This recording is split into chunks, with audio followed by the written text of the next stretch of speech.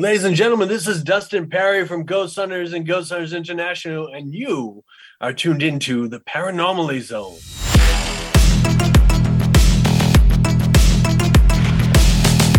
Look, I know the supernatural is something that isn't supposed to happen. It does happen.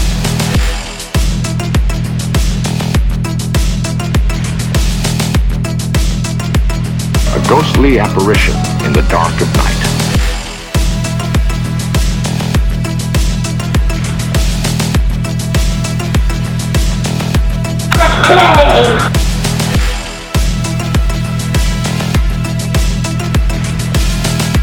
Human sacrifice, dogs and cats living together, mass hysteria.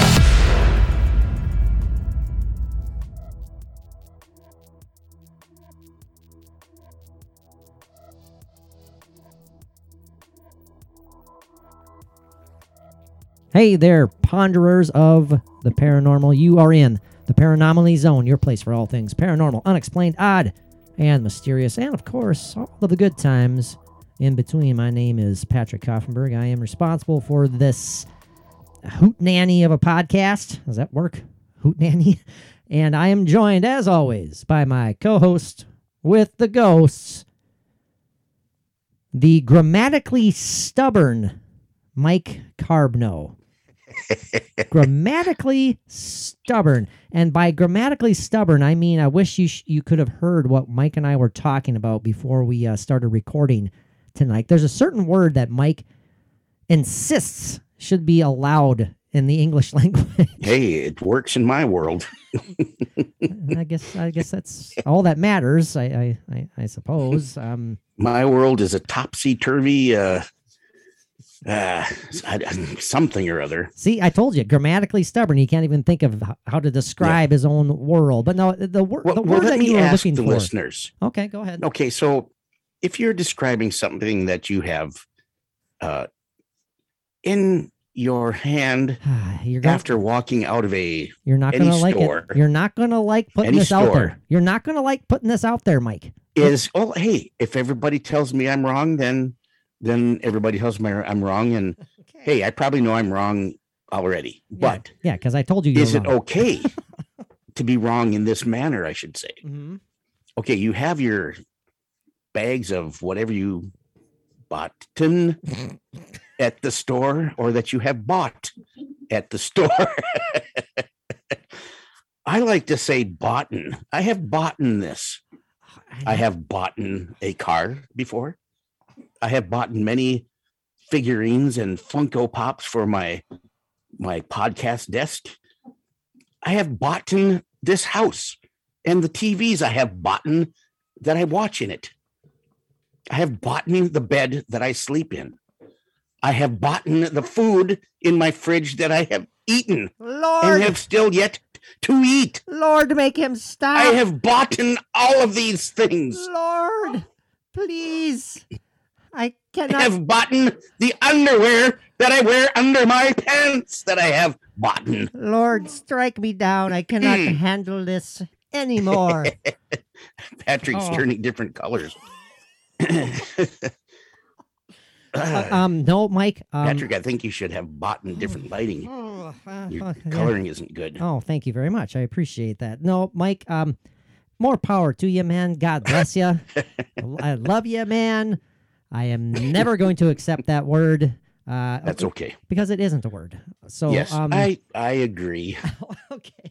But that doesn't mean I'm going to stop using it. No, you're going to use it more often now. I know you are. So yes.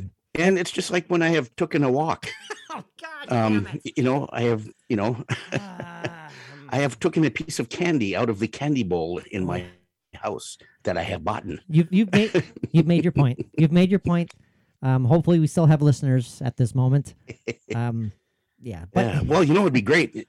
Even if there's just one listener out there that says, "Oh, I use the same word." Hey, let me know. Okay. And I shall give you a long distance hug, and maybe I'll send you something. I don't know.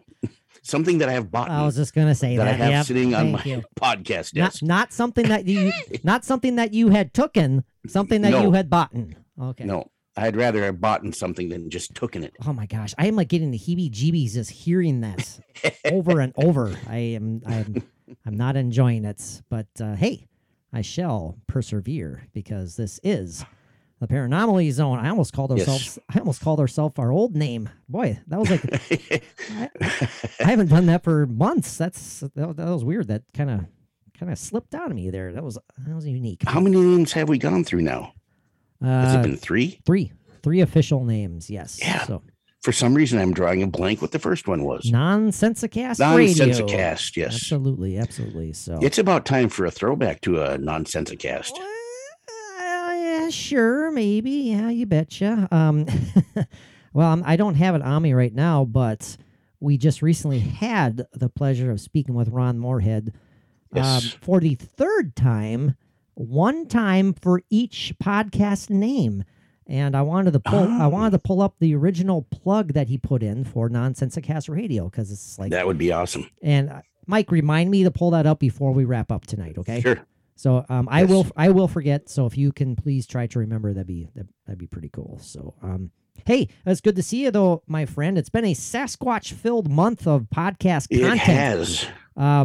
Thank you everyone for tuning in to our, like I said, our aforementioned chat with the awesome Ron Moorhead, and hopefully you have all listened to and enjoyed our this past Thursday night chat with the She Squatchers. That was awesome. I enjoyed that immensely.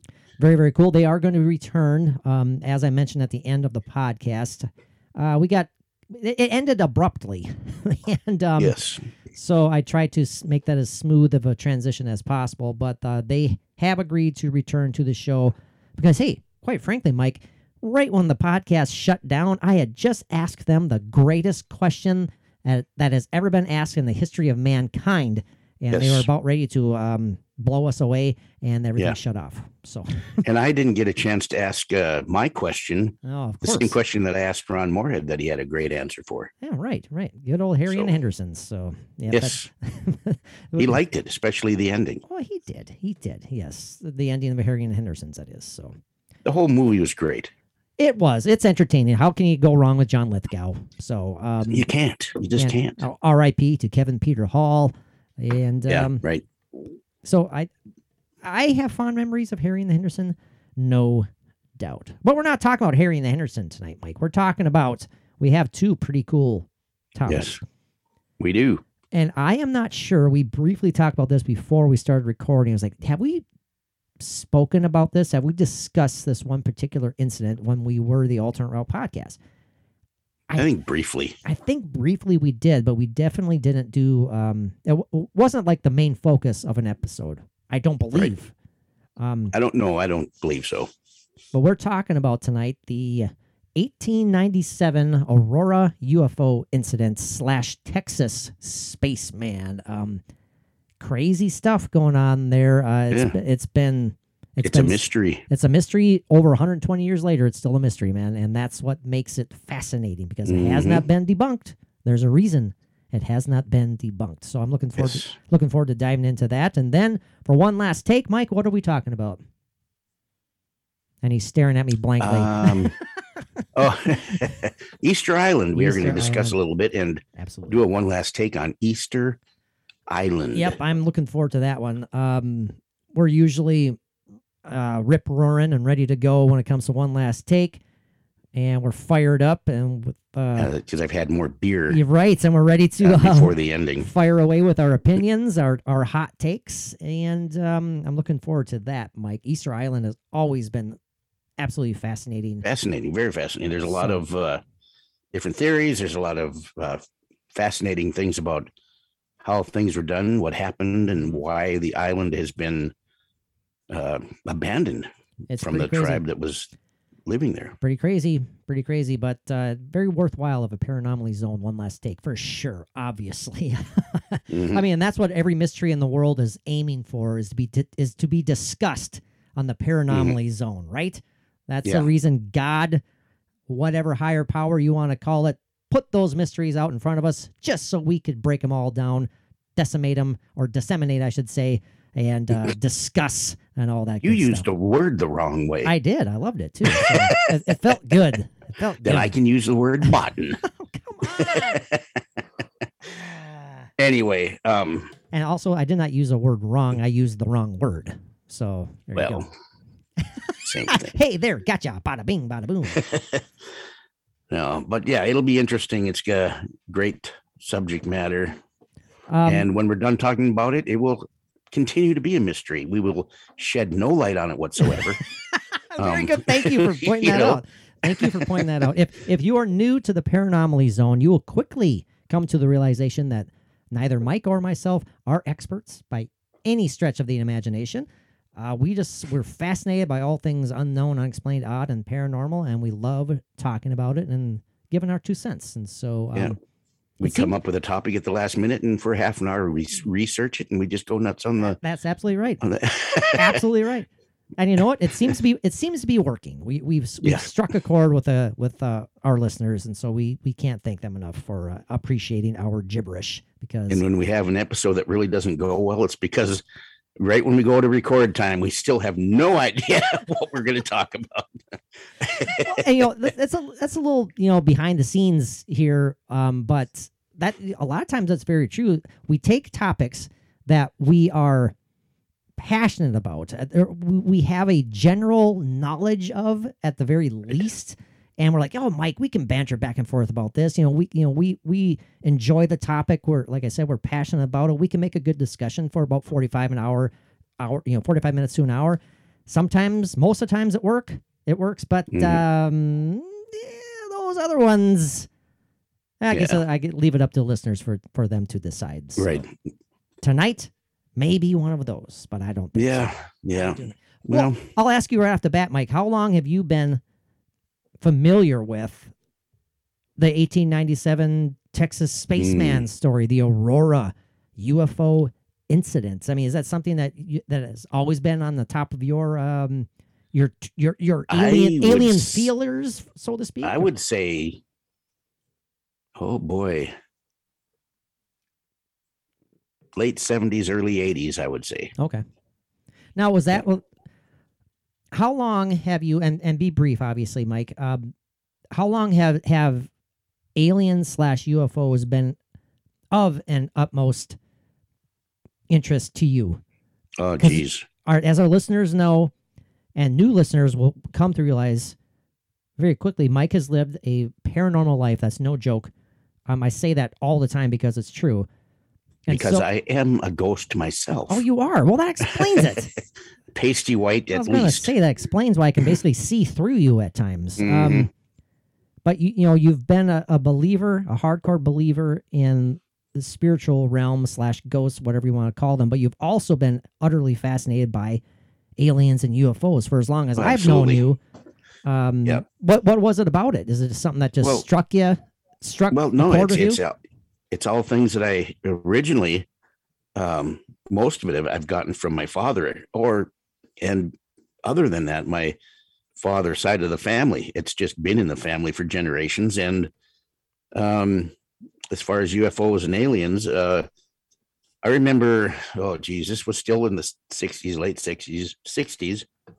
And I don't remember, I can't tell right offhand when this book first came out, but I do remember my father having the book Chariots of the Gods, Eric von Däniken. Right. In the 60s. And, that's when I was introduced to it. And that was like the spark that got me going. Yep. Very young child, but just, that spark put into me, my mind about it from that. And then as I grew older, learning more on my own and knowing what my father believed in and was passionate about, or had interest in, I should say. Mm-hmm. That just kept me going. And then it all exploded at one point, and everything was all over the place. And you were probably among millions who were turned onto it by Chariots of the Gods. Oh yeah, the book. Absolutely. And I think actually, I have found that book in my dad's belongings that no kidding have been stored in my basement since he passed away. And that original book that got me going. And that's cool. Pretty interesting. Yeah, it's something that's I've always been fascinated with myself. I can't put a particular date and time on or particular moments. You know, it might have been very well, Mike, when I first started becoming obsessed with the television show, The X-Files. You know, Sure. That could have been, that literally could have been it. Yeah. And back in those days, late 90s, well, mid to late 90s, when you started getting all those really interesting television programs hosted by Jonathan Frakes, you know, talking about the alien autopsy video and all that stuff. And it's like, it was must-see television for me. And I mean, if you believe that or not, and that's a whole nother topic altogether, that might have set me off down the kind of obsession with, you know, is there or isn't there? Yeah. Actually, the entire... I'm sorry, Mike. I'm going to retract that. I think it was the Fire in the Sky movie about the Travis Walton abduction. That's what set me off. That's right. Because that was that was early 90s, mid 90s when I don't remember exactly when, but yeah. How can you not be interested after watching that? Yeah, when I what pushed me along with the alien thing too is the movie with Betty and Barney Hill. Oh, there you go. With James Earl Jones. Yeah. James Earl Jones and Estelle Parsons. Thank you for remembering it. Awesome movie. And of course, James Earl Jones is awesome as he is in everything. A belated happy birthday. A belated happy birthday to the voice of Darth Vader himself, James Earl Jones. I think he turned a very young 92 last weeks ago, 91 or 92, but many, many more to come for Mr. James Earl Jones. Mike, every time I watch Field of Dreams, I tear up. Of course you do. Well, you're just, you know, you're always eating onions for some reason when you're. I love it when Kevin Costner reminds him that you're a pacifist, and James Earl Jones gets pissed. Like, love that movie though. Say, Mike, I'd like to start off our discussion of this incident.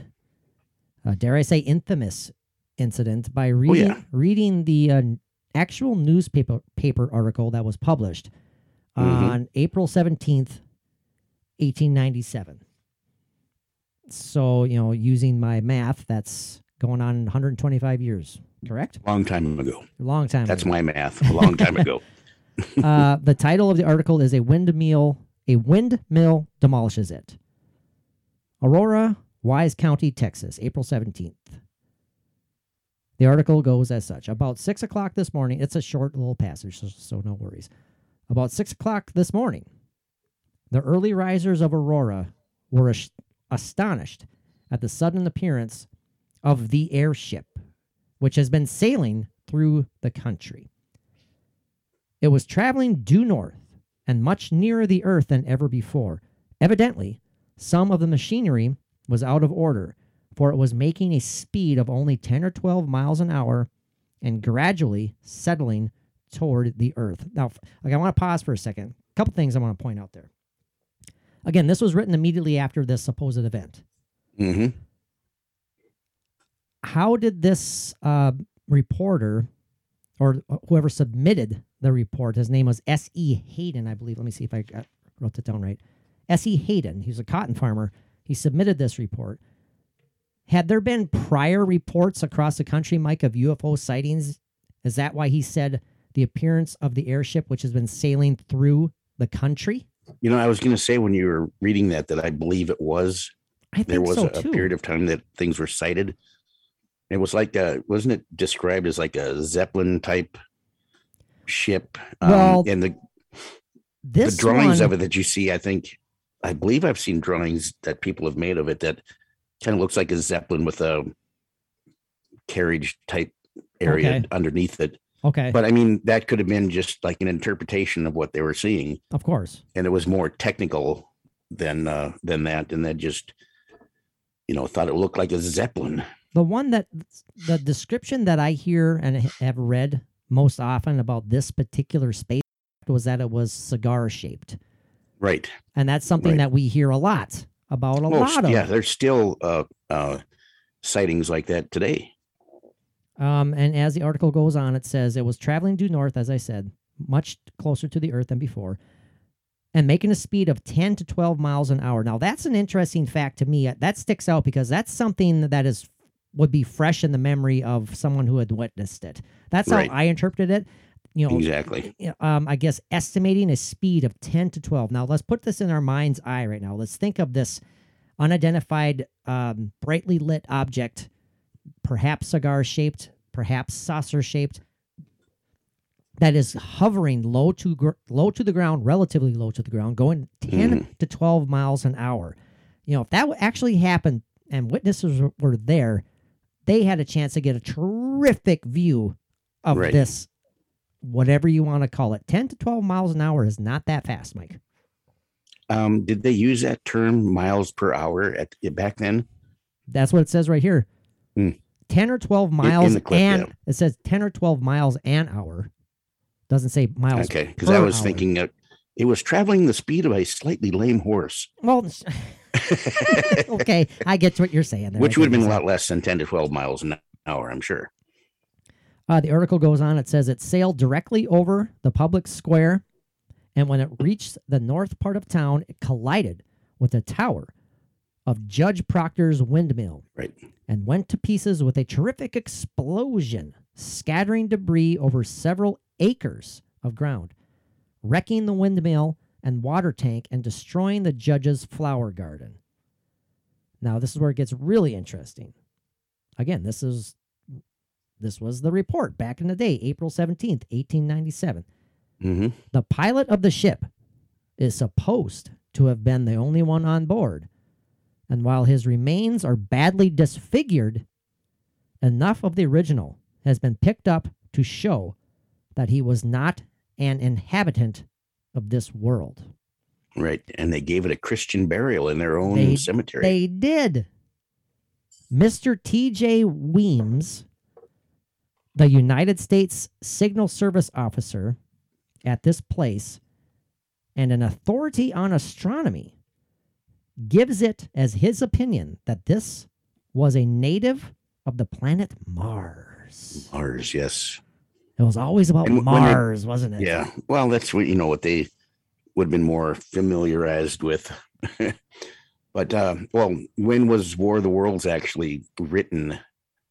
Oh, good Lord. You know, That was aired in the 1920s, I thought it was. Well, wasn't that it? was the radio production of it. Oh, when it was written. Okay. Right. The book itself. Yeah. That I don't know, man. That I don't know. Because if that would have been written around that same time, that could have been like the beginning of a hysteria of people. Oh my God, seeing yes. things. But I can't say for sure because I do not know what year that book was written. But I don't either. Let's look it up. Let's answer that before the episode is over with. sure, yeah. So you're going to remind me of two things, Mike. Mm-hmm. War of the Worlds. I'm writing it down. Wow. War of the Worlds. Date. And Ron Yeah, the one Moorhead. And Ron Moorhead. Nonsensicast. Yeah. Then the short little article ends as such. Well, there's 3 brief paragraphs yet. This is more interesting stuff, Mike. Papers found on this person or his person, evidently the record of his travels, are written in some unknown hieroglyphics and cannot be deciphered. The ship was too badly wrecked to form any conclusion as to its construction or motive power. It was built of an unknown metal resembling somewhat a mixture of aluminum and silver, and it must have weighed several tons. The town is full of people today who are viewing the wreck and gathering specimens of the strange metal from the debris. The pilot's funeral would take place at noon tomorrow. Yeah. And some of that wreckage was actually buried with the alien. And there was a lot of it that was put down the well that was on the judge's property that the windmill was pumping water from. Absolutely. And Yeah. that is part of the mystery today because some people claim, well, the property owners claim to have been physically affected by the water they're pumping from said well. Right. That was actually the property was Don't say it. My God, he almost said it. He almost about did. said it. And he the, almost the property was purchased by another man. I can't Thank remember you. what his name was. I had it written down, but he actually had taken the material out of the well and he was going to use it as a water source. Yep. And when he was using it as a water source, he had contracted just a extreme case of arthritis. That's right. And he blamed it on the water that was tainted by material in the well that he'd taken out. Now, I want to go back to the article briefly, Mike, where it talks about the papers allegedly found on this being. Right. Now, that's the part that kind of takes me out of it a little bit. Okay. If this is of alien technology, and they are allegedly however many, I don't know, thousands and thousands, hundreds of thousands of years ahead of us, maybe perhaps in technology. What are they doing with paper and writing hieroglyphics on paper? Do you have thoughts about that, Mike? Were they meant to be left to us as messages to us, since that's what we were using at that time? Paper, I mean, we still do, obviously. Was we're going to use this old, antiquated, whatever this is, this thing called paper, just because these little human beings use this thing called paper. Maybe, I don't know, but that's what kind of throws me off a little bit. Why would it have paper on it? It does, and what were these hieroglyphs? What were they written with? Like a stubby pencil that's been sharpened too much, or And another thing I wonder, when you were reading that, was the fact that they said there is papers that portrayed his travels, right? But how would they know it was about his travels when it was written in hieroglyphic form? Well, I don't think it specifically said that they knew it was about his travels, but they were just kind of maybe intimating that it was, or hinting that that's what they were. That's how they interpreted them, I suppose. Okay. That's how I read it. Sure. But again, the paper. The only thing that's bringing me back to it as being legit, if we're going to talk about this being legit occurrence, and we're going to talk about it being accepted fact that there was a being discovered and there was paper or paper-like substances discovered with it, my only way of comfortably accepting this is that they were using this as a form of communication, or intending to use it as a form of a communication with us, because that's how we communicated at that time. So before they crashed, there was intent to have contact with us? Maybe. That's perhaps. Perhaps. And who knows? I mean, like they said, I mean, I don't care how far advanced you are in technology, things are going to go wrong. Perhaps this craft literally was struggling. It did not intend to crash into said windmill. Sure. I don't. It gets bizarre, Mike. It gets even more bizarre. The idea of these, the residents of this town, upon discovery of this crash, like we said, Mike, gave the creature being a Christian burial. And do you remember off the top of your head what affectionate nickname they gave this being? I think it was Monty. Close. No, it is Ned. Ned is what they decided to call Old Ned. Old Ned. Old Ned, the dead, the green dead guy. Right. I mean, it's old. They wrote a poem and they put it on his headstone. Sure. Old Ned, he's Ned. dead. He's dead. Mike. And his eyes were red. Okay, I got it. Okay. And that's what I said. Yep. And I'm going to stop you before you say Tooken or Botten anymore in this first opening segment here, Mike. Okay. We have a lot more to dive into here. Briefly, let's take a quick time traveling excursion, Mike. Let's fire away when we come back. You ready for it? I'm ready. All right, hold on, boys and girls. We shall be right back.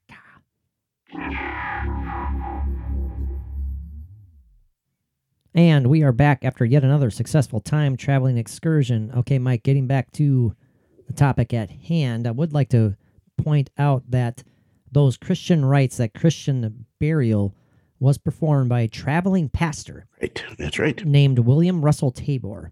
And it's interesting because the Aurora Cemetery contains a Texas Historical Commission marker mentioning this incident. And if you're wondering what Texas Historical Commission is all about, it's an agency dedicated to historic preservation within the state of Texas. And so this was something that was, well, obviously preserved and documented for prosperity for whatever reasons. That's what some of the controversy is all about, is exactly why was this made such a big deal. And as Mike mentioned, some of the crash debris buried with the alleged body, some of it thrown down the well. And what adds to the mystery is the story of Mr. Brawley Oates. I love that name, by the way. Sounds like an old 1950s actor. I'm Brawley Oates. Yeah. Yeah. And Brawley Oates had purchased Judge Proctor's property around 1937. And as Mike said, when Oates was cleaning out the debris from the well in order to use it as a water source, as Mike mentioned again, he developed an extremely severe case of arthritis, which he basically blamed on the contaminated water. As a result, Oates sealed up the well with a concrete slab and placed an outbuilding atop the slab. According to the writing on said slab, this was done in 1945. Now, this is where we get into the potential idea for this being all an elaborate hoax. Should we just dive into it before I ask you if you think it's a hoax, Mike? Or do you want to throw out your opinion right now and then dive into the hoax talk? Well, there was a program that I can't remember what it was on, but they had, I think it might have been Ancient Aliens, not Ancient Aliens, UFO Hunters. Yes, it was featured with former guest on Nonsense Cast Radio, Aaron Ryder. Yes, absolutely. That's right. But they had gone to where this outbuilding was, where the slab over the well was, and they actually had gotten permission to take the slab off. And I think they removed the building from on top of it even. It was just a small building, and they took the slab off, and there was a very old well beneath that, and there was actually somebody that was lowered down into the well. And the worst thing that they found in there was snakes, like rattlesnakes. That's still terrifying. Yeah, but they didn't find any debris. Did they not? Now, correct me if I'm wrong. Was the water, did it not have like high contents of aluminum in it, and that was basically it? Right. I believe it did. It wasn't anything too extraordinarily out of place or anything. Right. Mike, correct me again if I'm wrong. Did the UFO Hunters program, the UFO Hunters crew, were they not allowed to do like a, what is it called? They're able to do like thermal imaging. They took, why am I drawing a blank, Mike? They read the ground essentially, and they supposedly discovered an unmarked grave that was too decimated to really truly identify anything from said grave. They were able, it was almost like they had a giant metal detector going. Right. Yeah. It was, ground penetrating. There you go. Radar. It was ground penetrating radar. Okay. I was thinking radar for some reason. That didn't sound right to me. But yeah, it's good for getting deeper readings and larger. Sure. And I thought that they cover larger areas. I thought that they supposedly perhaps maybe uncovered a very large object of some sort. I might be wrong. We'll have to clarify that before we're done. Well, the mark or the at first, I don't know.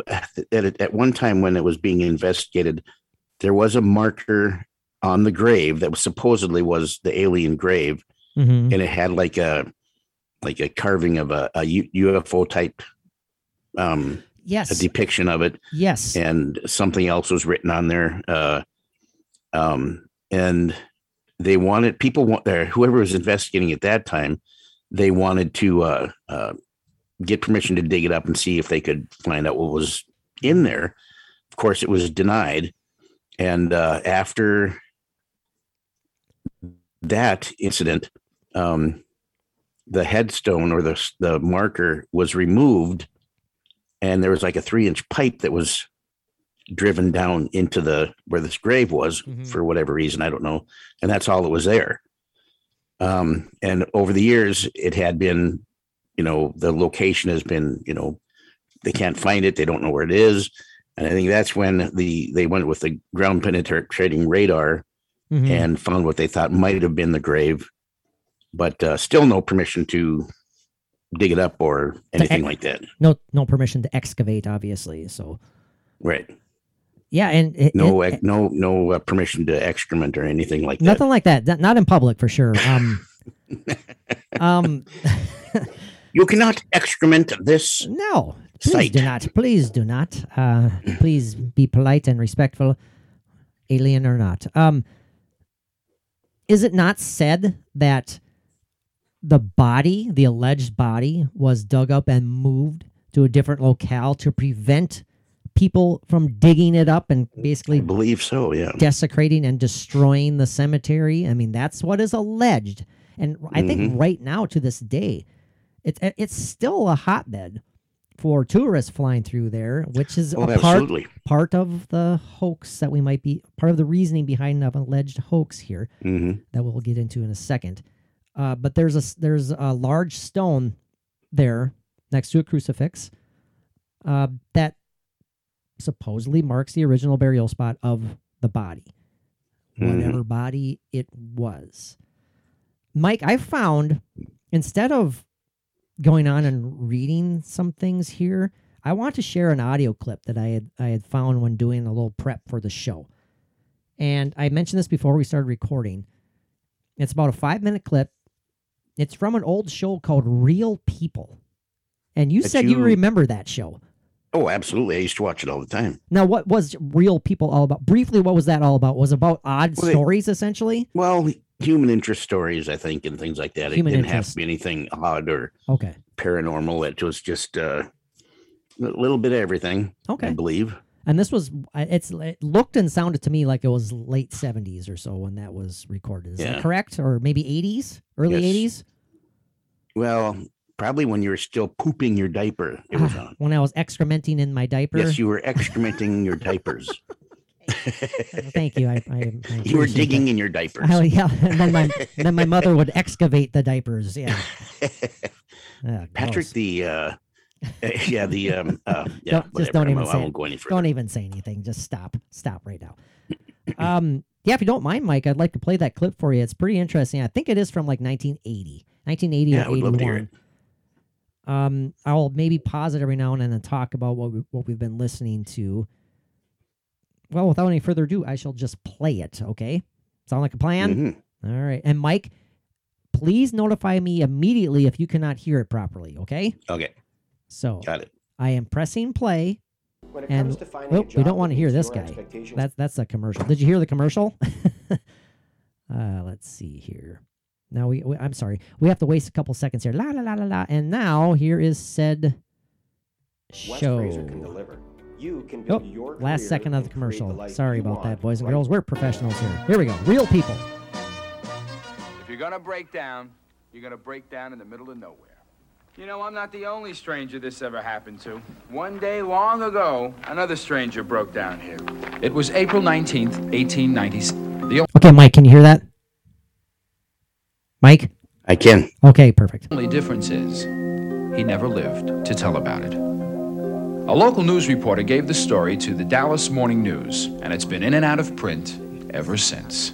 Jim Mars of the Fort Worth Star-Telegram. Well, the newspaper clipping simply said that a cigar-shaped object, brightly illuminated, floated overhead in the early morning hours and crashed on the hillside. And then in the story it said the pilot of the craft, which was not of this earth, was given a Christian burial in Aurora Cemetery. But one resident of Aurora since 1920, Miss Etta Pegas, considered an expert on the town's history, disagrees. I never heard of the spaceman. I moved to Aurora in 1920, and not one word did anybody ever mention about it. However, an eyewitness, 86-year-old Charlie Stevens, claims when he was 7 in 1897, He saw the crash. Now this is the part I was mentioning earlier, Mike. I'm going to have to. I never heard about the crash, and I've never seen nothing about that crash. Anyway, go ahead. Yeah, that was a good impersonation. This is Charlie Stevens here, and in a short while you'll hear him talking, and I will have to probably. Well, I'm just going to tell you what he says because there are subtitles here because he's kind of difficult to understand. He's 86 at this point, and he's apparently in ill health. But he claims that he saw this actually happen when he was 7 years old back in 1897. And so he did not want to appear on camera for real people, but he did agree to take some questions and have audio recorded. So there's a setup there. So here we go. We don't want to trouble you too much about this because we know you're not feeling too well. Because of the years of harassment, he refused to appear on camera, but he did agree to talk to us. Think you could tell me what you remember about the night that the light went over the house? There's been more paper, more talk. He says there's been more papers, more talk about that.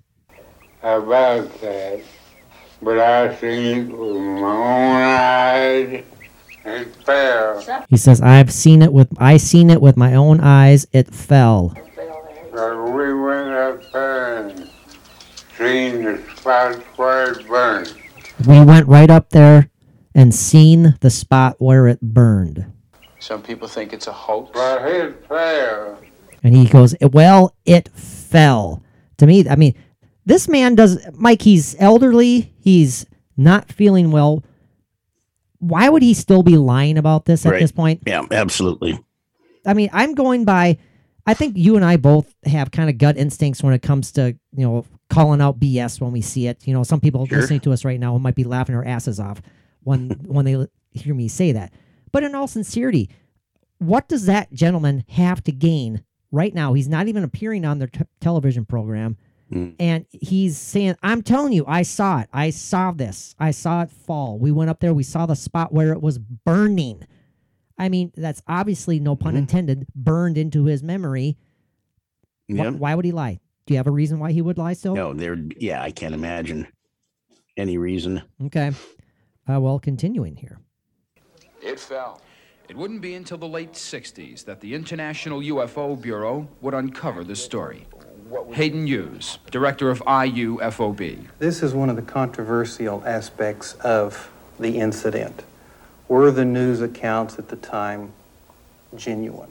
Tell me the truth. What do you think? Is there anything here? In 1973, when I came here first, there was at least a partial headstone here. I'll show you what I saw. And he's sketching on the ground in the dirt here. A tombstone, which went something like this. And on this was a very curious mark. It went something like this. This was just a rock that had been hand hewed, and this had been chipped out of it with some kind of chisel or something. But as you can see, it's just a curious little object. But I think we could see if there was the other half was on here, we'd have what appeared to be a tombstone. And now, Mike and listeners, because Mike cannot see this right now, this gentleman, he was the current Historical Preservation Society gentleman, I believe, who's drawing this in the ground, literally drawing this with a stick in the ground right now. If you're familiar with the movie Indiana Jones and the Last Crusade, I think you are, Mike. Oh, yeah. Absolutely. Like when Indy finds the busted part of the knight's shield, and, and he takes he takes the paper, the crayon, whatever, and he copies it and he does the inscription. Well, that's kind of what this gentleman is suggesting. He says when he first saw the tombstone, there was half of it. There was half of a tombstone with half of a marker on it. But if you duplicated that half and you kind of just flipped it over and doubled it, it would take the shape of, like you said, kind of a saucer with the inscription on it that was chiseled out would take the shape of a flying saucer. That's what he's basically suggesting there. I just wanted to make that kind of clear. Hope that helps a little bit. So continuing. And if you brought this mark to this side, you would have something like this, which gives you a definite saucer shape. What do you think this is? I think it's just a piece of fiction. Yeah, it keeps Wise County on the map. That's all I can say. Keeping Wise County on the map is the reason Miss Etta and many others believe the spaceman's story was written. Now, this is important. This is the part of where it starts getting into this is all an elaborate hoax started by Mr. S.E. Hayden, who was a cotton farmer. And at this time, Wise County, the city of Aurora, was really, really struggling. People had been leaving the town in droves due to several reasons, and they'll mention them here in this little clip. And it's strongly suggested that this is a elaborate hoax to bring people back to the town to get business rolling again. From what she told me, the gay 90s had not been kind to the little town of Aurora. They'd lost cotton to the boll weevil, half the business district in a fire, and hundreds of citizens to spotted fever. People left the town in droves. In those days, even a Martian wouldn't be caught dead in Aurora. The general consensus of opinion is that he wrote this story to bring people back into the community. See, that spotted fever caused a veritable stampede out of the town. Well, we were not dealing just with one case. All over, people were reporting something, and one of these somethings appears to have crashed. The crash site today is owned by Mrs. Brawley Oates, who gets calls in the middle of the night and thousands of visitors at her door. There sure has been a lot of them here. The thing about it, they just pressed me for what's happened here, and if there's anything happened here, I don't know about it, say. So,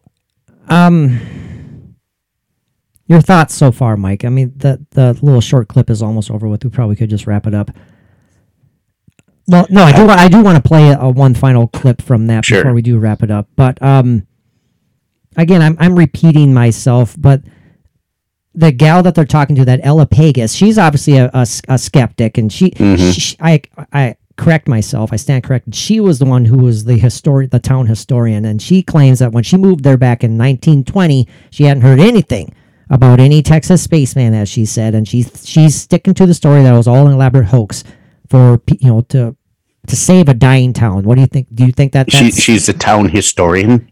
Historian, yes, she was. Do you think that that's basically what this was all about, Mike? Simply made up to save the town? I believe there is some... Well, of course, I like to believe in the paranormal and the great story and everything, but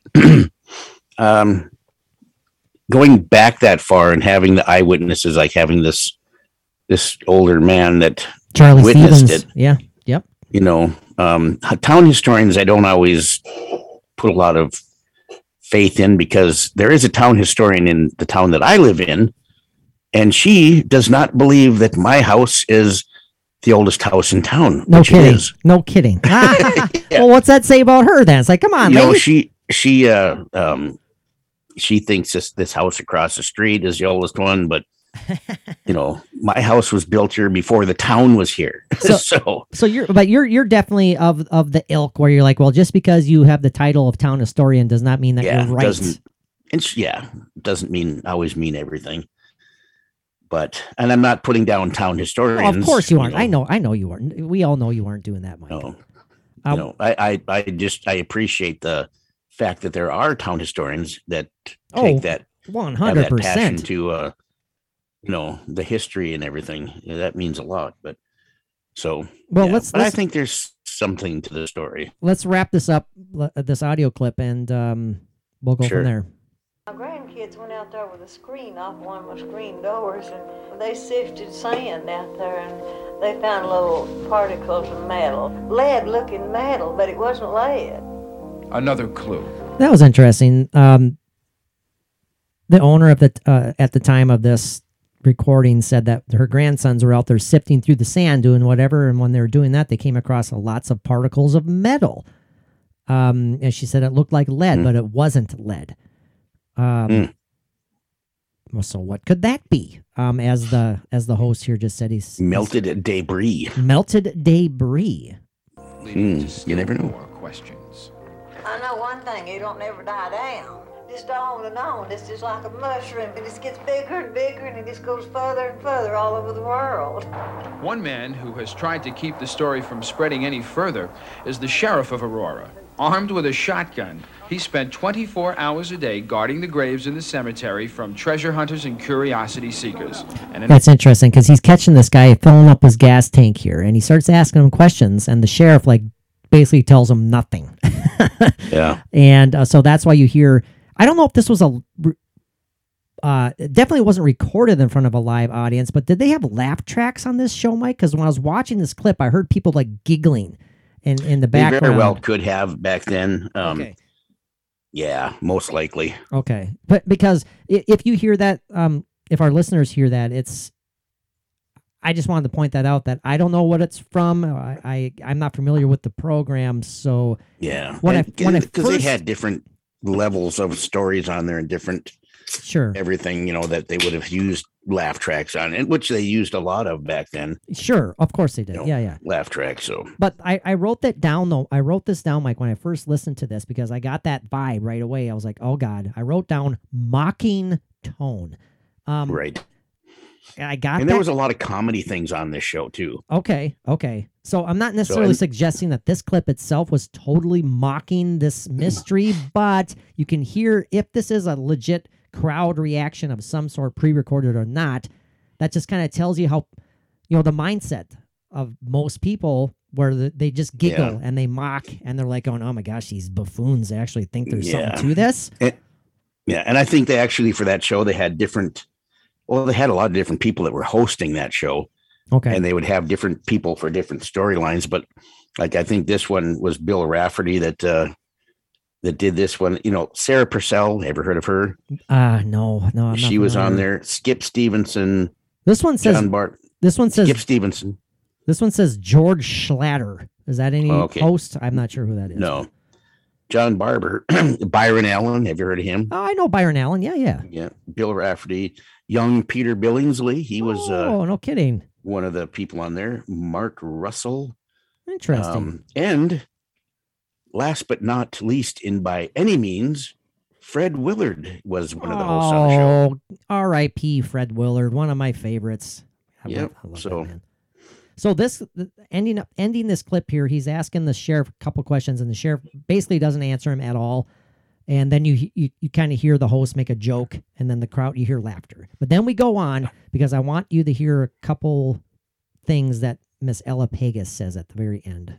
Return, all he got was an ulcer. Well, you're the guy. While I gassed up, we had a few words. Yeah, you were up here with a shotgun? Very few. A lot of the townspeople here believe that there's a UFO up there. A lot of them did, a lot of them didn't. It fell. Something fell there. And here's Charlie again. It didn't fall. They're telling you a lie. And he says it fell, and when they're telling you it didn't fall, they're telling you a lie. And now we're talking to Ella Pegas here. What do you think? Do you think they should get down there and dig it up and settle it once and for all? No. If we can... Very interesting. Just that short little reply by her, because he asked, can we dig it up and settle it all? And she's the skeptic. She's a town historian, and she says no. Why not? She's willing to perpetuate this hoax that she thinks it is. Mm-hmm. Right? That's how I'm... Well, because Aurora, Texas has become another Roswell, New Mexico. Yeah. So she's going... She's I don't want to say a hypocrite, but she's trying to have it both ways. She's like, this is bullshit, but I still want us to pretend that it isn't bullshit so we can keep, the tourists coming in, basically. Right. And yeah, they have festivals now and everything. And just like I said, it's another Roswell. See, that rubs me the wrong way, Mike. And I don't want to go on very long about that, but talk about insincerity and just you're so adamant about what you do not believe, but yet you're willing to make a buck off of it. Right. I don't like that. That just rubs me the wrong way. I mean, I guess I don't know Ella Pegas. I'm sure she passed away several years ago. She looks quite elderly here back in 1980, 1970s, whatever it was. 79 to 84, I think, is when the show was on. God rest her soul. I'm not ripping on her at all, but man, she wanted it both ways for sure. All right. Continuing the clip, and I'll just play the remainder of it, okay? Sure. Find the exact grave and get the permission from the Aurora Cemetery Association to actually exhume bodies for evidence, that we could have the evidence of extraterrestrial visitation. Mr. Nobles, you represent the Aurora Cemetery Association. What's their position in this matter? They have a very definite objection to anybody going down there with pick and shovel and wanting to dig a hole. Why? Well, they're afraid somebody will dig up Grandma. They are afraid, and I would be too, that there'd be a germ lurking there if they dug up somebody that died with that spotted fever and get the thing started again. Okay, that part. I wanted to play that just because it's so ridiculous. Yeah. She claims that the reason they don't want to dig people up or exhume it is because too many people fear that the spotted fever germ would still be buried with that body, and it will just start the whole endemic, whatever you want to call it, of spotted fever again. It's beyond ridiculous as a reason. So, but that was her reason. Well, you know, that just answers they're pulling out of their old ass. There you said it, man. You said it. So, here, let me give you this answer. I got an answer for that. Yeah, exactly. We're still afraid of the spotted fever. I mean, my gosh. Get the spotted fever out. If that was literally possible, every time we exhumed anybody, or right. I understand there's always precautions taken. There's the utmost precautions taken. When people are digging up, mummies, exhuming mummies. Oh my God, that mummy got the typhus. It's just, I mean, close that up. Right. The mummy got the typhus. It's just beyond ridiculous to me. So, well, I think we've covered this quite a bit, Mike. We want to make sure we have time for our one last take on Easter Island. So, right. What do you think, though? So, overall, what are your thoughts on the Aurora UFO incident / the Texas Spaceman? Legit? Is it possible? Your thoughts? It's possibly legit. I mean, there's a mystery there, and there's eyewitnesses that swear to it. There's people that, that say that it didn't happen, that, who knows what grounds they go by. Mm-hmm. I don't know. I would like to believe that something happened, but over that amount of time, things can be, exaggerated, blown out of proportion. I don't know. Who knows? It could have been a rogue bird that was some big bird that fell, and who knows? There's a pelican flying over, and it crashed. There you go. No, Mike, it adds to the mystery. It was actually the Thunderbird. That's actually what. Yeah, it there was, you go. Right? So, well, that would make it interesting too. I guess this one is a tough one for me, and yeah, I am definitely open to the idea of it being legit and not of this world.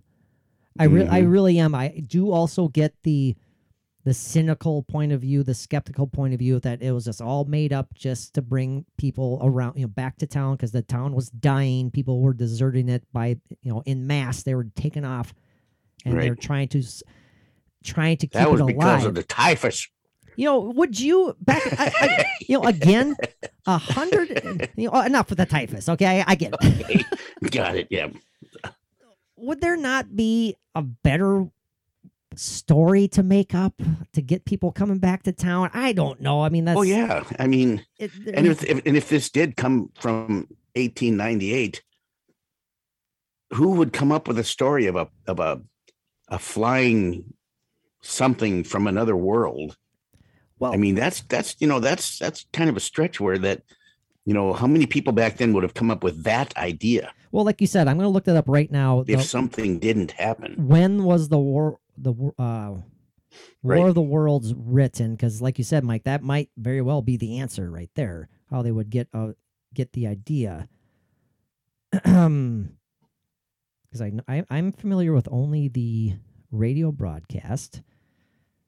And it says here, My gosh, Mike. The War of the Worlds, science fiction novel by English author H.G. Wells. Right, H.G. Wells. First serialized in 1897. There you go. Coinky dink or not? Interesting. And you know, at the end of the book, when the aliens, what their downfall was, what saved the Earth.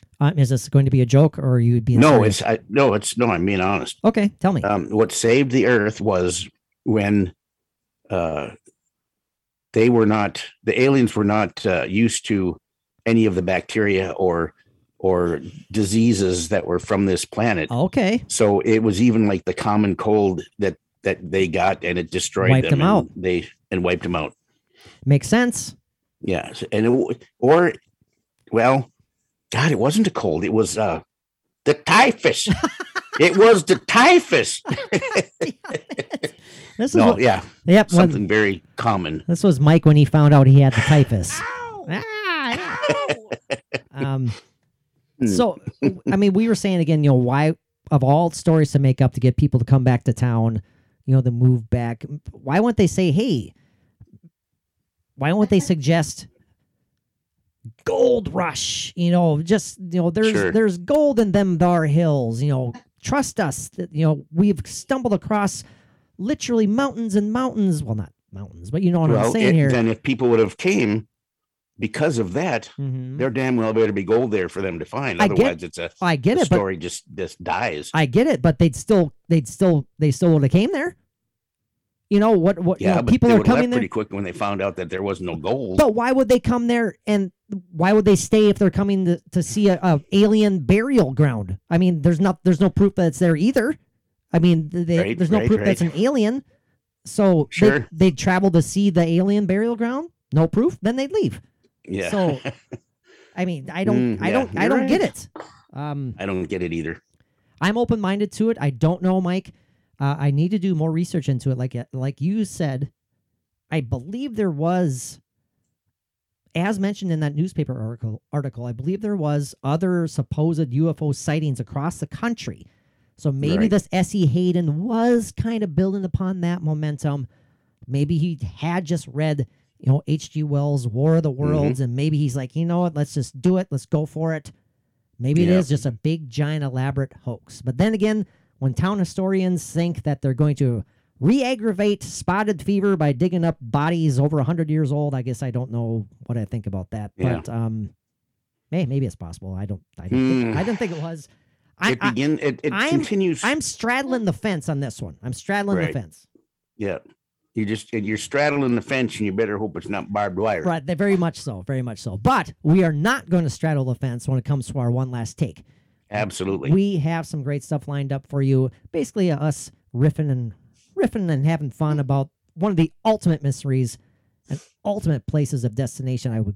I couldn't imagine being able to visit Easter Island, Mike. Oh, it'd be fantastic. But let's take another time traveling excursion. Hold on, boys and girls. We're gonna. The typhus. Sorry. There's the title for this episode. It was the typhus. All yes, right. we shall return with some awesome last take on Easter Island. Hold on, boys and girls. We shall return. And we are back from yet another successful time traveling excursion. That was a pretty long time traveling excursion, Mike. We discussed artwork. It was pretty fun. We did.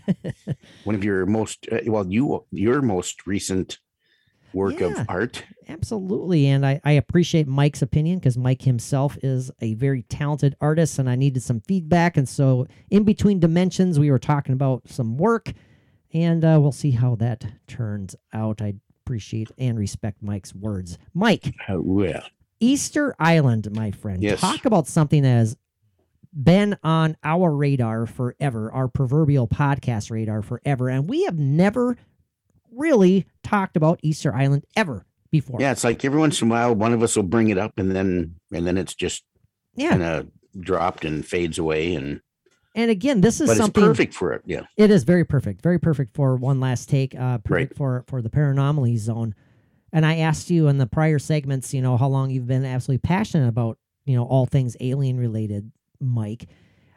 To me, this seems like something that may have been first put on your radar via like an In Search Of television show hosted by Leonard Nimoy or something Sure. like that. Yeah. Very much so. Am I kind of correct? Okay. Kind of correct, I guess. But raw off the top of your head, Mike, before we kind of dive into some specifics, the first thing you think of when you think of Easter Island, go. I mean, I'm putting you on the spot. What is your initial thought, reaction? Well, my honest answer that what first came into my head. Yes. Rabbits laying eggs. Lord. No, I swear to God, I'm not joking. That's what first popped into my head. I got it. At this very moment, anyway. Okay. God, it's crazy. But God. when Chicks when it comes Taylor lilies and you okay? You ready? Yes. Okay. I know that this is something that you are. Well, is it too strong of a word to say you're passionate about it, or is it? Well, it's a great interest and has been for many, many years. But there you go. The thing that comes to mind about it is the mystery of, there was this tribe that lived there for I don't know how long when they first were there, and then all of a sudden they're gone. I mean, it just like all the population just left the island. According to this, Mike, now I'm pulling out my trusty Ancient Aliens book. Yes. As Mike can see it right now. Very pretty. Which should be autographed by Giorgio Tsoukalos. Ooh, wouldn't that be nice? Yes. Like that. Who we need to get on the show. I know. I've reached out to both him and his people. Haven't heard anything back. Yeah. But I'm telling you, that happens. That's how it goes. You have to do it consistently. Over and over and over, and sometimes it takes years. Well, you got your little toenail in the doorway of don't say Zach toenails. Bagans. Don't say toenails. Not Zach Bagans. Yeah. What? Yeah. You were in touch with one of his one of the people from the Travel Channel. Oh yeah, well yeah, sure. And you put that word in, but we have the big toenail. The big toenail in the door for Bob Gimlin. Oh my gosh. And we usually don't do this because I feel like we could possibly be cursing ourselves. Yeah. But Bob Gimlin is literally one of our Holy Grail guests. Oh yeah. Absolutely. And all I'm going to say, just so we're not cursing it either way, we have, like Mike said, our big gross yellow toe in the toenail. in the door. Thick yellow toenail. With little cracks going down. Yeah. To the And I just said like doornail, but I meant our big dirty thumb in the door crack, whatever the hell you want to call it. Possibly to have Mr. Bob Gimlin. Yes, that Bob Gimlin, the man involved in the most famous Bigfoot footage ever recorded, the Patterson Gimlin film. The Bigfoot with the pendulous breasts. And that's, I mean, Bob he's still doing the circuit. He still goes to Bigfoot conferences, and he's in his 90s. Yeah. And my God, I would love to talk. You would love to talk to him, Mike, and it would be a pleasure not only would it be a pleasure for us, an honor for us, but we know the listeners would love that one. So. Yeah. Even if it was a 15-minute episode. Oh my God, it'd be worth it. Yeah. Okay, Mike, reading from my trusty Ancient Aliens official companion book here. And I'll go through gosh, I can't talk all of a sudden. I'll go through this as fast as I can. Says as such, and I read, Jacob Roggeveen was a Dutch explorer who set out on an expedition in 1721 to find Terra Australis in the South Pacific, but instead found the remote and mysterious Easter Island and its giant, Mike, how do you pronounce it? Moai. That's what I thought as well. I was going to say I won't say what I was going to say. Easter Island and its giant Moai statues. Moai. When the Ragaveen arrived on Easter Island, he encountered 2 tribes. One tribe had long red hair. The other had short hair. Now, it was said that the 2 tribes had worked together to build the Moai, but that the short-haired people labored under the commands of the long-haired people. Later, there was a revolt, and the short-haired tribe basically massacred the long-haired tribe. Very few of the long-haired people survived.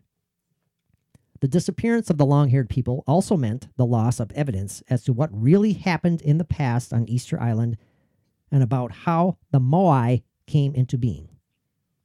The side story that did survive tells us that the statues of Easter Island were erected for very specific reasons and that they, quote-unquote, walked into place from the quarry near the volcano where they were cut. Interesting. That's one of the little side notes here that want to make sure that you read that quote correctly, that they walked to their supposed destined they walked in location. Single file singing, oh, Moio, Moio. Or, and when you said that, I thought of the movie Stripes. There she was, just walking down the street, singing They weren't singing that song. Okay, sorry. No one gets that. Sorry, I'm done. Mike, you need to record that and make that your new ringtone. Every time your phone rings, there we go. All you hear is Moio. Now it says, on occasion, the statues selected their own paths, Mike, choosing where they were going to go instead of letting humans dictate where they were going to go. And it says here that makes for a very interesting story. It's saying that humankind was doing something artistically very beautiful. We go to Easter Island just to see these statues and are in awe of them. But that really isn't what a human endeavor is all about. It's saying there was definitely, what it's suggesting is that there was a divine component to the placement of these statues, Mike. Before we move on, before I bumble through these readings anymore, your thoughts on the possibility that there was a divine intervention going on here with the placement of these statues? The walking, were they floating? Were they flying? Were they moving themselves? Were they living beings themselves? Was it something that God simply did? Was it alien related, Mike? This is one hot take, one last take. You're free to say whatever the hell you want. Yeah, it is. Boy. Ooh, I like it when Mike's thinking like that. Maybe they were living creatures, flesh and blood, and they walked to where they wanted to be. Then they were buried up to their neck like dads on a beach with their kids. Mike, it's said that there are full bodies of these statues under the sediment, under the soil. They have been excavated. Some of them have been excavated, and there are bodies, arms, limbs, everything. Underneath the ground. Do you think that these are guardians of some sort protecting the volcano? Because it seems like they're strategically placed around this volcano. It's like they could be guarding the entire island and looking out across the sea. True. For anybody that's any marauders or anybody that's coming to invade the island. They can see for miles out protecting the island. I don't know. Now, if that was the case, what is it about this island that makes it so special? What pops into your mind? Is there something divine about the island itself? Is it some sort of communication device between us and interstellar beings? Is the energy there just unique compared to other locales on this planet? I mean, again, Mike, we're riffing. Could they be like markers for ley lines that great one that are all over the planet?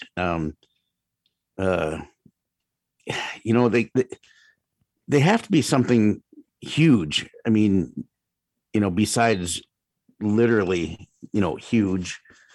For a tribe on an island, of such a remote island, if they actually are the ones that carve these things, the extreme manpower and labor and time that it would take for each one, and the time it would take to move each one from the quarry where they were cut to the edge of the water.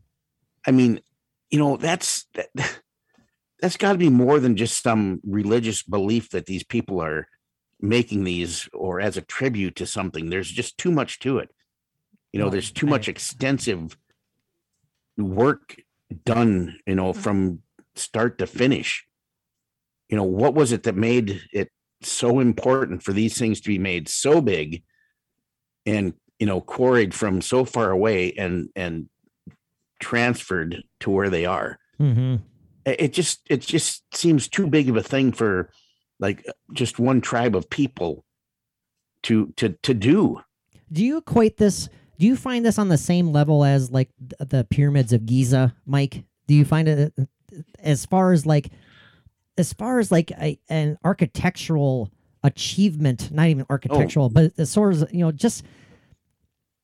just being able to do it, Absolutely. I mean, think about in Egypt, the Sphinx or the obelisks or the pyramids themselves and all the other huge structures and huge idols that they made and placed, with the thousands and thousands of people that worked on each thing in Egypt. I mean, they had the manpower, they had whatever technology, or that's in question too, of what technology was used to do that. But when you have this small remote island with I don't know how big the groups of people or the tribes that live there were, but with the resources that are on these islands, which wasn't a whole lot, and then they were able to do this with these huge, how many tons each statue. Mm-hmm. I don't know. It almost seems like too big of a task for what was there and who was there and the materials that they had to work with. And as you said, Mike, it's being discovered that these aren't just, carved heads. There are intact bodies connected to these heads under the ground. But the largest of these heads is 30 feet tall, something like that. I mean, the head itself is gigantic. Right. And if you think of the proportion of the body that would be underneath the ground. Yes. The digging that they would have to do, the erecting of this statue and putting it, into the whatever they had to dig to put it down into. And why did they bury it? Why did they put so much work into the bodies only to bury it in the ground with only the heads sticking out? It's a lot of questions. There's a lot of questions.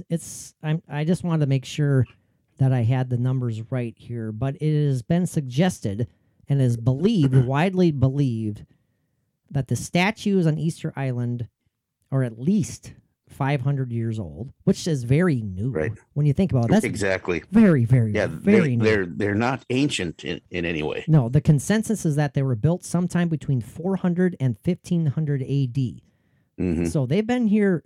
They're recent. They're very recent.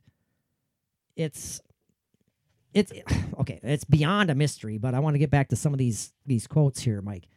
And in that short of time, relatively speaking, right? How did they put so many out, move so many, carve so many, dig the holes for so many in that relatively short amount of time? Well, the book here suggests that, talking about the heads, we're not just seeing standing heads, but we're also seeing standing heads on top of bodies that are buried under the soil. But it's suggesting here that these bodies aren't representing human beings, but perhaps more precisely representing standing gods. That's interesting. We're also discovering that there are inscriptions on the buried parts of the statues, These inscriptions are of interest because we are beginning to understand that these statues are not mute. Listen to this, Mike. That as well as walk, they could also talk. If only we could read and understand, I'm going to butcher this. Nope, I'm going to do it again. Ron Gorongo. I have no idea if I pronounced that right or not. Ron Gorongo, the native language. The discovery of these inscriptions hopefully will project us once again into trying to understand the language of those native people from Easter Island. Now, the question goes, why did the people of Easter Island erect these statues? The short answer is basically no. And it seems that the native people are unwilling to share this information. But why did they have to go to such extremes, creating hundreds of these statues and placing them at very specific locations?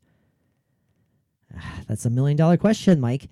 I mean, they're not willing to share the reason behind this. They're not willing to share that. But why go to such extremes to do it? And do it in the first place, but you don't want to talk about why you did it. Right. I don't know, man. Onward and upward. Again, I have to read a little bit from this book. It says here, we really are at a loss to explain how all of this worked, in large part because when the European missionaries arrived on Easter Island, they were not interested in recording the legends of the native people. They basically disregarded the locals, quickly converting them to Christianity and destroying all the writings and text. As a result, much, if not all, the information was lost, and so we are therefore left with only fragments of Easter Island's history. Of course. By chance that they were sent there, Mike, and that the missionaries were sent there and destroyed all remnants of history. Is that by chance? Was that by reason? What's going on there?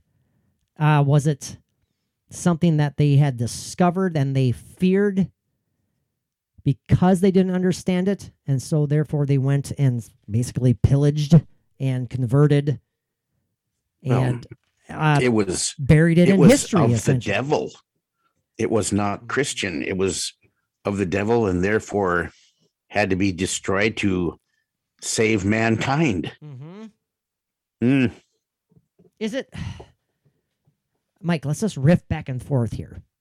Are the Easter Island statues in any relation to Stonehenge? In the idea that some people suggest that it's like that Stonehenge is like a calendar, a communication beacon, a communication device that is supposedly not only on this Earth, but it's also on several other not only on this planet, but also on several other planets out there that has supposedly similar constructions on there. Is Easter Island one of those, Mike? And a very recent one, maybe as early as 500 years ago. What do you think about that? I don't know. There's just such a difference in design. Well, yes, of course, but I mean, we have different takes on designs, of any number of things as well, that serve the same purpose. Right. So why not, maybe Easter Island and Stonehenge are of the same meaning, but just of a completely different design. Sure. Yeah, that's very possible. As again, as the aforementioned Giza pyramids could be the most elaborate design of the same focus, but sure, man, Mike, we need to do an episode on the pyramids, maybe. Oh, absolutely. My brain's gonna hurt. My brain's gonna hurt after that one, though, I think. Yeah, we're due for a deep dive into something. I think so. That could be it. Well, one last take is what it is. It is called that because we're going to wrap it up, Mike. We riff and we raff and we banter back and forth. It's all about our opinions. It's all about our thoughts. Wrap it up, Mike. Easter Island, do you think there's something extra special about this place is it connected to otherworldly intelligence, otherworldly technologies? Was it simply manufactured by the human spirit, the human strengths, the human capabilities, and we just don't understand why? And so therefore conspiracy people like us, even though we're not conspiracy people. No, don't even label exactly in a joking way that we have anything to do with conspiracy. Very, very, very true. I'm going to mark that. I'm going to write that down. I'm about like 123 or something, because we'll get harassed for even jokingly saying that. But how open-minded people like us would be, we think it's possible that it's related to something, out there in the universe, Mike. I mean, well, just the fact that what they are and that they are there to begin with is an extremely special thing.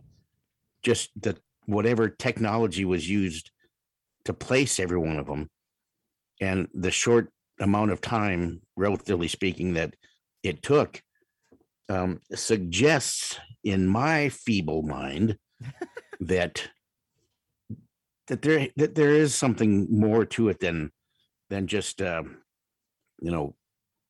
cut out of a quarry, shaped and moved into their spots. And I don't know, there's So do you think, what are your thoughts on it simply being a monument to whatever gods the natives were worshiping on that island? Well, if there is a point to that, because, I'm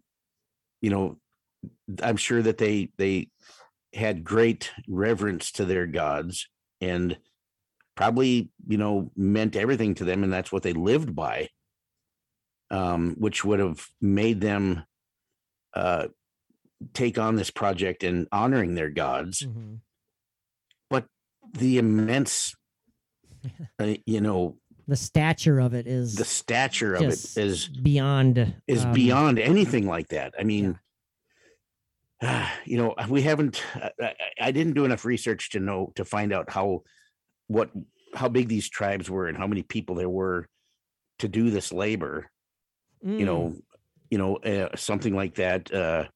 But it's just too immense to be something like as simple as a tribute.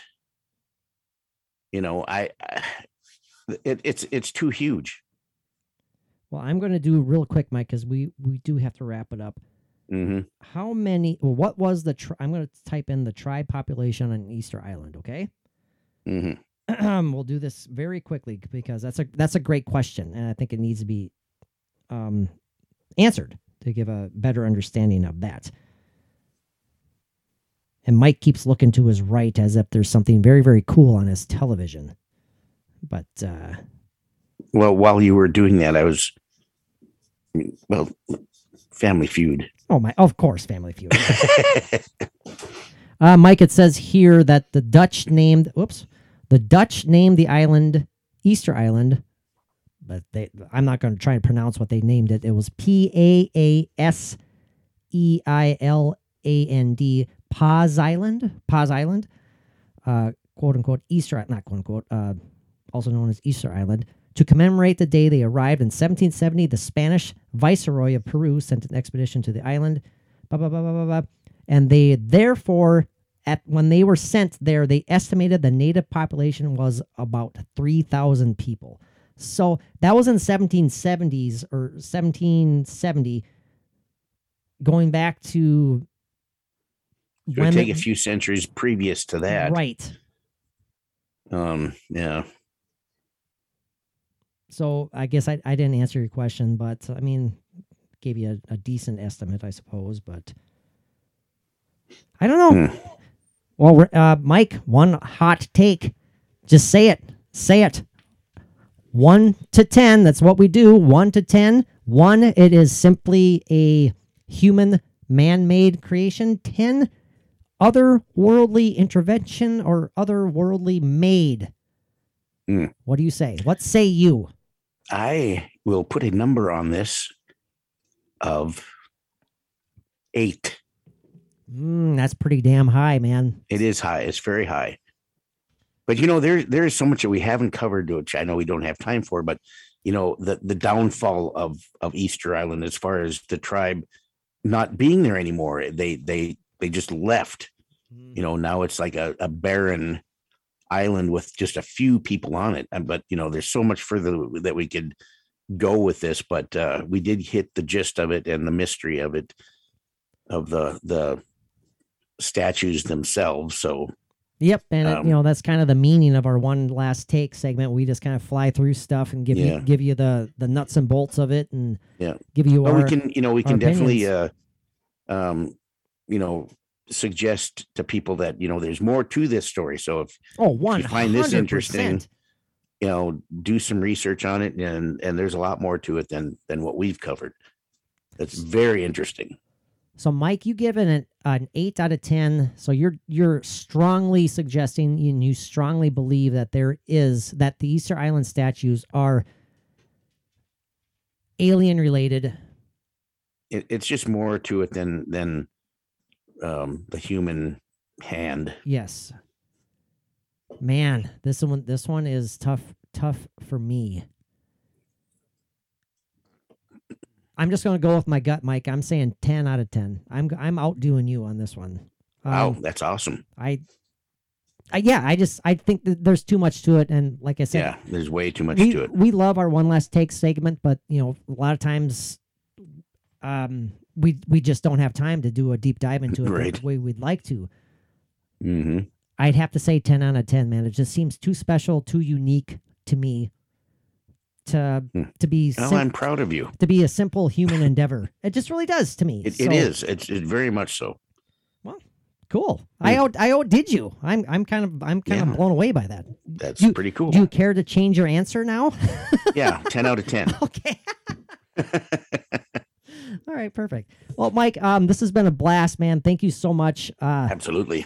Hour and a half on the nose right now, so I think this is a perfect time to wrap it up. Before we let you go, if you've lasted this far and you enjoy the podcast, we encourage you, and we would love to see you at our Patreon page. If you love to support things that you love, as little as $1, you can sign up for awesome content. I am posting all of our old interviews with paranormal celebrities on our Patreon page because they are no longer available anywhere else, no longer available on YouTube or any streaming devices that you utilize. You can only find them on Patreon, our Patreon page. And I'm talking about Jason Hawes, Andrea Perrin, Amy Allen, Chip Coffey, Adam Berry, Amy Bruni, Steve Gonzalez, Grant Wilson, all those guys up and down the line, and several more to come. Plus all of our exclusive episodes, our creature features, our ghost hunting videos, our ghost hunting audio clips. So much cool stuff, Mike. Lots of fun stuff. Man, it just keeps growing and growing, and we'd love to see you there. As little as $1 a month. Give us a shot. We'd love to see you. Mike, give us a shot and let us know.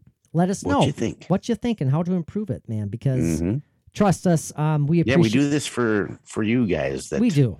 Guys and gals. We do, and we appreciate the support because it's a passion of ours, and the more the Patreon family grows, the better it's going to be. That's as simple as it goes. The more the Patreon, the more the listeners, everything. And you know what? The more patrons, growth is good. Growth is good. The more patrons that we get, guess what?